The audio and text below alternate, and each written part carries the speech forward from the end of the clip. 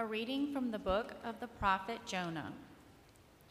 The word of the Lord came to Jonah, saying, "Set out for the great city of Nineveh and announce to it the message that I will tell you." So Jonah made ready and went to Nineveh, according to the Lord's bidding.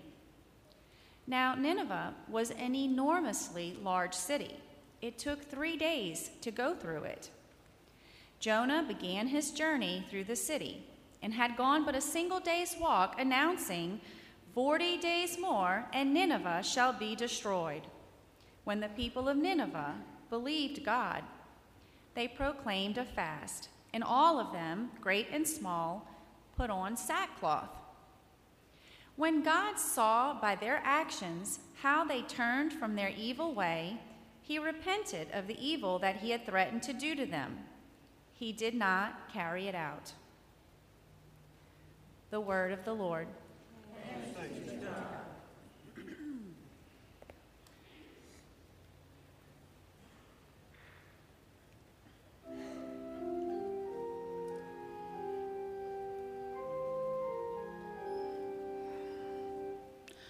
Teach me your ways, O Lord.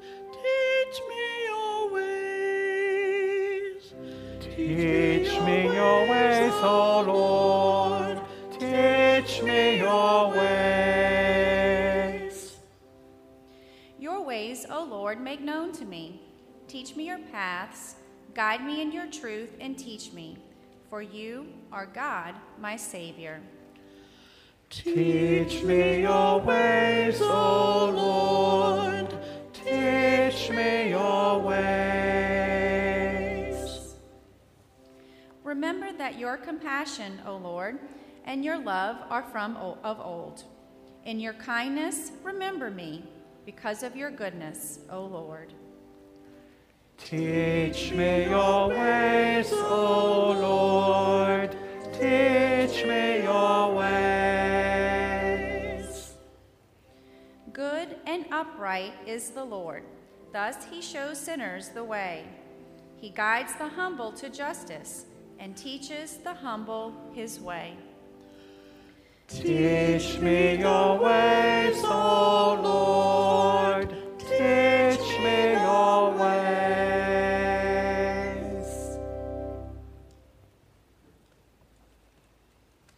A reading from the first letter of St. Paul to the Corinthians. I tell you, brothers and sisters, the time is running out.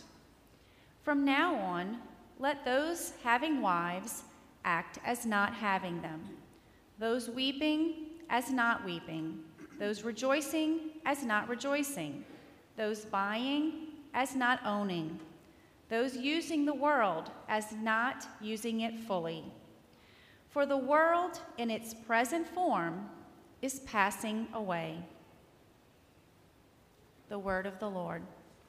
Thanks be to God.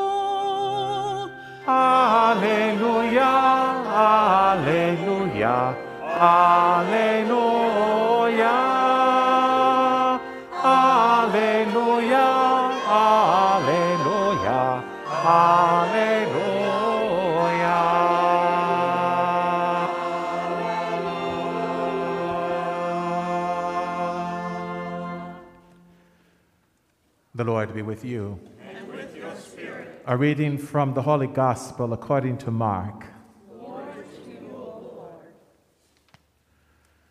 After John had been arrested, Jesus came to Galilee proclaiming the gospel of God. This is the time of fulfillment. The kingdom of God is at hand. Repent and believe in the gospel. As he passed by the Sea of Galilee, he saw Simon and his brother Andrew casting their nets into the sea. They were fishermen. Jesus said to them, "Come after me, and I will make you fishers of men." Then they abandoned their nets and followed him. He walked along a little farther and saw James the son of Zebedee and his brother John. They too were in a boat, mending their nets. Then he called them. So they left their father Zebedee in the boat, along with the hired men, and followed him. The Gospel of the Lord. Praise to you, Lord Jesus Christ.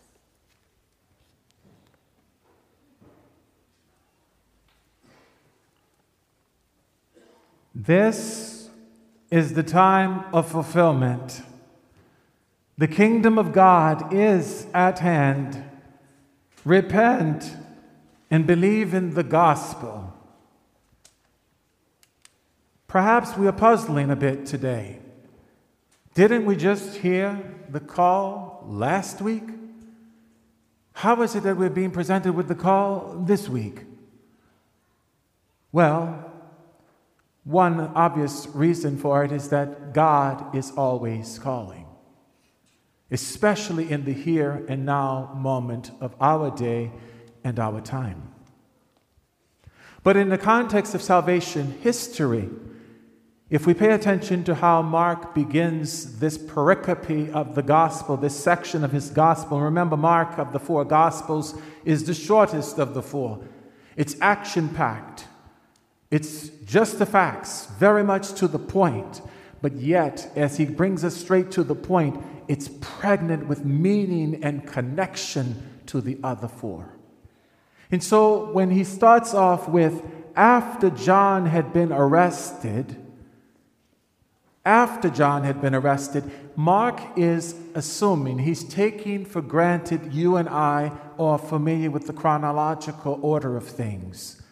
Remember last week, John had two disciples with him, and he pointed out Jesus as the Lamb of God who takes away the sins of the world. The two of those disciples left John to go behind Jesus. We were told the identity of one, but the other was not disclosed. However, scholars believe, and rightly so, that the anonymous one, the one that we didn't get the name of, was actually John, the beloved apostle, the author of the Gospel of John as well as the Apocalypse, the book of Revelation. And what happened last week? What were we told? Jesus asked them, what are you looking for? Rabbi, where are you staying? Come and see. The gospel tells us, John tells us, it was 4:00 in the afternoon. Why would that, who else other than an eyewitness could give us such a detail or would want to write something or put that in the story, in the scene? Remember, John also in the 6th chapter of his gospel, the Bread of Life discourse, highlights the fact that there was a lot of green grass when Jesus had the people, he said, instruct them to be seated. And at the conclusion of his gospel, he makes it a point to say that the writing of this book is by no means exhaustive. Jesus said and did many more things that have not been put in this book. But what has been written by an eyewitness. And whose witness is trustworthy. It's been written so that you might believe that Jesus is the Son of God. So we can rightly conclude that last week's presentation, that disciple whose name we were not given, is the beloved John. And so that gives us some insight now, because we're being told after John was arrested. So if these were two disciples that went to stay with Jesus for the whole day, but we don't know what was discussed in that time, can you imagine the depth of what Jesus disclosed to them? You know they had to be curious as to how is it that John's pointing you out? Can you speak to us about this? And no doubt he did. And he probably also spoke to them about a future time where John would be taken into custody and eventually put to death because of his witness to the Word, which now has been made flesh. Perhaps this was disclosed to them. And he says, but when that time comes, I shall come to you, and when I call, be ready. So we can, I believe, accurately conclude that the two disciples of John, once John was arrested, went back to what they were accustomed to doing, fishing. These were fishermen. Nothing wrong with that. And they were probably in that posture of waiting, of being vigilant for when the master would come. Now notice how Jesus presents this call. The kingdom of God is at hand. Repent and believe in the gospel. Now he's saying this at a time in which he says also the time of fulfillment is here. The kingdom of God and the time of fulfillment. This isn't something that Jesus is just pulling out of the thin air. He is assuming again that those first century Jews were conversant and familiar with the prophetic writings, particularly that of Daniel. The second chapter of the book of Daniel presents us with the Babylonian captivity. Daniel is in the court of King Nebuchadnezzar. King Nebuchadnezzar has this dream. He's troubled by the dream. He doesn't understand it. He calls all of the people of his court, the magi and so forth that he had in his court. Tell me, anybody, please interpret. Tell me what this means. If whoever can tell it to me, I will make you second in command in my kingdom. None of them could do it. But then somebody said, there's a young man here, one of the Hebrews. He's been known to have insight into dreams and interpretation. They bring in Daniel. The king asks him, are you able? He says, yes, I will interpret your dream for you, O king, and tell you its meaning. As regards the reward, the offering of what you're offering, keep that to yourself. I'm not worried about that, but I will tell you what the dream means. And the dream was symbolic of 4 empires that would appear in history. The first would be the Medo-Persian, the Assyrians. The next was the Babylonian, which was at that time. The next would be the empire of the Greeks. And then the fourth would be the Roman Empire. And it would be in the context of the fourth empire that the Messiah would be brought up. And in the dream, it appears as presented as a stone that would be raised up. And this stone would rock the foundations of all of the others, which all would come to their end. As we hear St. Paul says, the world in its present form as we know it is passing away. Therefore, live with a new sense of urgency. You can't just carry on as though it's business as usual anymore, albeit Paul had to rein in his enthusiasm for the second coming of the Christ, the parousia. And we hear about this in his letter to the Thessalonians. He says, we don't want you to be in the dark about those who have fallen asleep. They're by no means at a disadvantage, because people were wondering, okay, now, Paul, you were telling us to live as if we were working with the world, as if not working with the world, as if being mourning not to mourn and all that. Now, here we are 10, 20 years removed. What to do? Mom and daddy's in the tomb. What's going to happen? And then he tells them that when the Lord comes in great glory, they will be the first to be raised up. And then those of us who are left, we will be caught up with them in the clouds. And we shall always be together with the Lord in his glory. So all of this is at work here in the early mind of the church. But here we are, we're being invited to really understand this context because it's so important. Jesus, in a time of fulfillment, he's speaking in specifically a time of fulfillment. The kingdom of God is at hand, because those were the trigger words of the prophecy of Daniel that would waken them up. They would say, oh, this is it. And so it is. Jesus comes and he calls these men to him, beginning with these 4, but it would amount to a total of 12. Consistent with the 12 tribes of Israel, one of the primary mission, one of the things that the Messiah would do would be to bring in the scattered tribes of the 12 tribes. 10 were scattered all over during the Assyrian invasion. They scattered them everywhere. And so it would be that Jesus would go, and we even hear this, and we see this in the Gospels, deliberately highlighting that he went into the area of the Decapolis, into the area of the Gentiles. He even would take up his home in Capernaum by the sea in Galilee. He lived in the household of Simon, whom he would name Peter and Andrew. They were there. James and John. Notice the call, albeit they departed, they literally left their father in the boat with the hired men, the sons of Zebedee, James and John. But notice this call, they did not necessarily leave their families behind. They left their father in that particular location. But we know that they were still in connection with their families. Remember, the mother of James and John went to Jesus with the request, "See to it that my sons sit one to your right, one to your left when you enter your kingdom." Jesus enters the household of Simon Peter. The mother-in-law lay there with a fever. They told him about her. He grasped her by the hand. The fever left her immediately. So what we see happening here with the advent of the Messiah, he enters our families. It's a reorientation. And what constitutes the membership of the family of God? Those who hear the word of God and keep it. Remember the woman in the crowd. Blessed is the womb that bore you and the breast that nursed you. Blessed are those who hear the word of God and keep it. He wasn't putting down his mother by no means. For who of all disciples kept the word of God after hearing it to the end? Par excellence, Mary, the mother of Jesus, the model of all disciples. Why fishermen? Again, whenever there are certain details in the gospel that have you scratching your head, why would they mention this? Because it says that, it makes it a point to say they were fishermen. Always go to the Old Testament. Remember, Jesus came to fulfill all that was preceded, everything that was written before.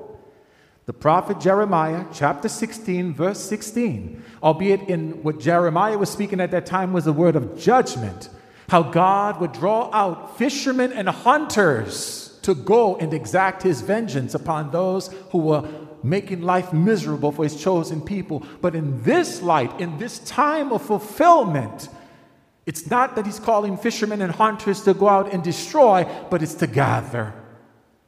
Not only the membership of the lost tribes of Israel, but the whole world is being invited. Come. This is the time. The kingdom of heaven is at hand. Repent and believe in the gospel. Now for us today, what does it mean? Because remember, it's a here and now word. To leave, to be called from something to another, always entails leaving something behind, letting go of it, or having to change it, having to reorient it, in order that you can be full on with that which you're being called to, or the one whom you are being called to. And that's what we're being invited to consider. How is the Word of God challenging us, inviting us to be more fully involved in this urgent call? A call that requires a total response. Total. In whatever you have to bring, that's what you bring. I was sharing at the Vigil Mass that I conversed with Father Maestri at long length on Friday evening, he and I on the phone. We started off talking about ministry in the parish and things in the world and the church. And then he says, Father, I'd like to move us to another topic. Who do you like in the Super Bowl this year? Who are your choices? Who are your picks? So he and I began to converse. And of course, he reminded me of my former pastor, Father Frank Lips, God bless the dead. He called himself the crock pot, and he made me the microwave. He said, I'm the microwave because I was quick to respond. And he says, he would always ask me, what do you have about this? And I would ask him, he said, no, you go first. I'll talk later. And so Maestri said he wanted me to say first what I thought. And I said, well, my choice is, first of all, these are my hopes. My real choice is based on hope. I'm going to give you what my thought is in terms of reality, in terms of how things are manipulated by the pundits of the times. I said, my hope is NFC representative for the Super Bowl Detroit Lions, AFC, the Baltimore Ravens. That's what I told him was my hope. No, actually, Houston Texans. Houston Texans, my hope. But I said, in reality, it'll be, from my point of view, NFC representation, Green Bay Packers. Well, we know how that prediction has gone. But AFC, Super Bowl representation for AFC would be Baltimore Ravens. They're still in play. We'll see how things roll. Now, his choice was, he says, I'm going with the Kansas City Chiefs for the AFC and the Green Bay Packers for the NFC. I said, well, there it is. But he did have Green Bay going against the Lions for the NFC Championship. And he had Kansas City going up against the Ravens for the AFC Championship game. Just a little bit on the side, but just to let you note what? Because one is called to a vocation to the priesthood religious life, God isn't demanding us to lose interest in the things that we enjoy, that recreate us, sports and so forth. We had our good time. No divine revelation by the means. Anybody going to put a wager down? But if you do, I hope it blesses you greatly. I still got one horse in the race, and so does he. Now, we'll see. Will it be Kansas City? Will it be the Ravens? That's another story. Stay tuned. But back at this moment, what are we being invited to? These were fishermen, men who had to be patient, men who had to know where the fish were, how to persevere, to deal with the water when the water gets rough. But most especially, they were very much cognizant of the fact that with all that knowledge, all of that experience, the catch of fish would be dependent upon God's providence. They put their trust in God to bring the fish to the hook. Just as oyster fishermen and so forth, they all know there's a way you have to study. You have to know the topography of the ocean floor. You have to know how to set things and nurture it. These men were that way. And this is important when it comes to preaching and proclaiming the gospel, because not everybody's going to be receptive to it. Not everybody's going to give us the instantaneous response. And in some cases, they may just want to push us away altogether. Whatever it is, this is the disposition of the follower of Christ. Fishermen. Take what you've been gifted with, harness it, place it in my hand so that I can order all things to that which is most important, relationships, salvation of souls. This is what Jesus desires more than anything else. Be not afraid. All options are on the table. You heard about Jonah, the reluctant prophet.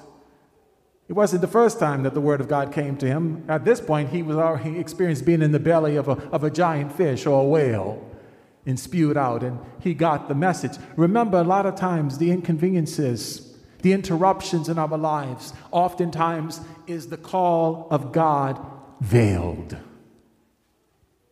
Your young niece, your nephew, your grandchild, keep pulling at you. You're in the middle of something and you say, golly, what is this child? Why don't this child leave? Can't they recognize I'm doing something?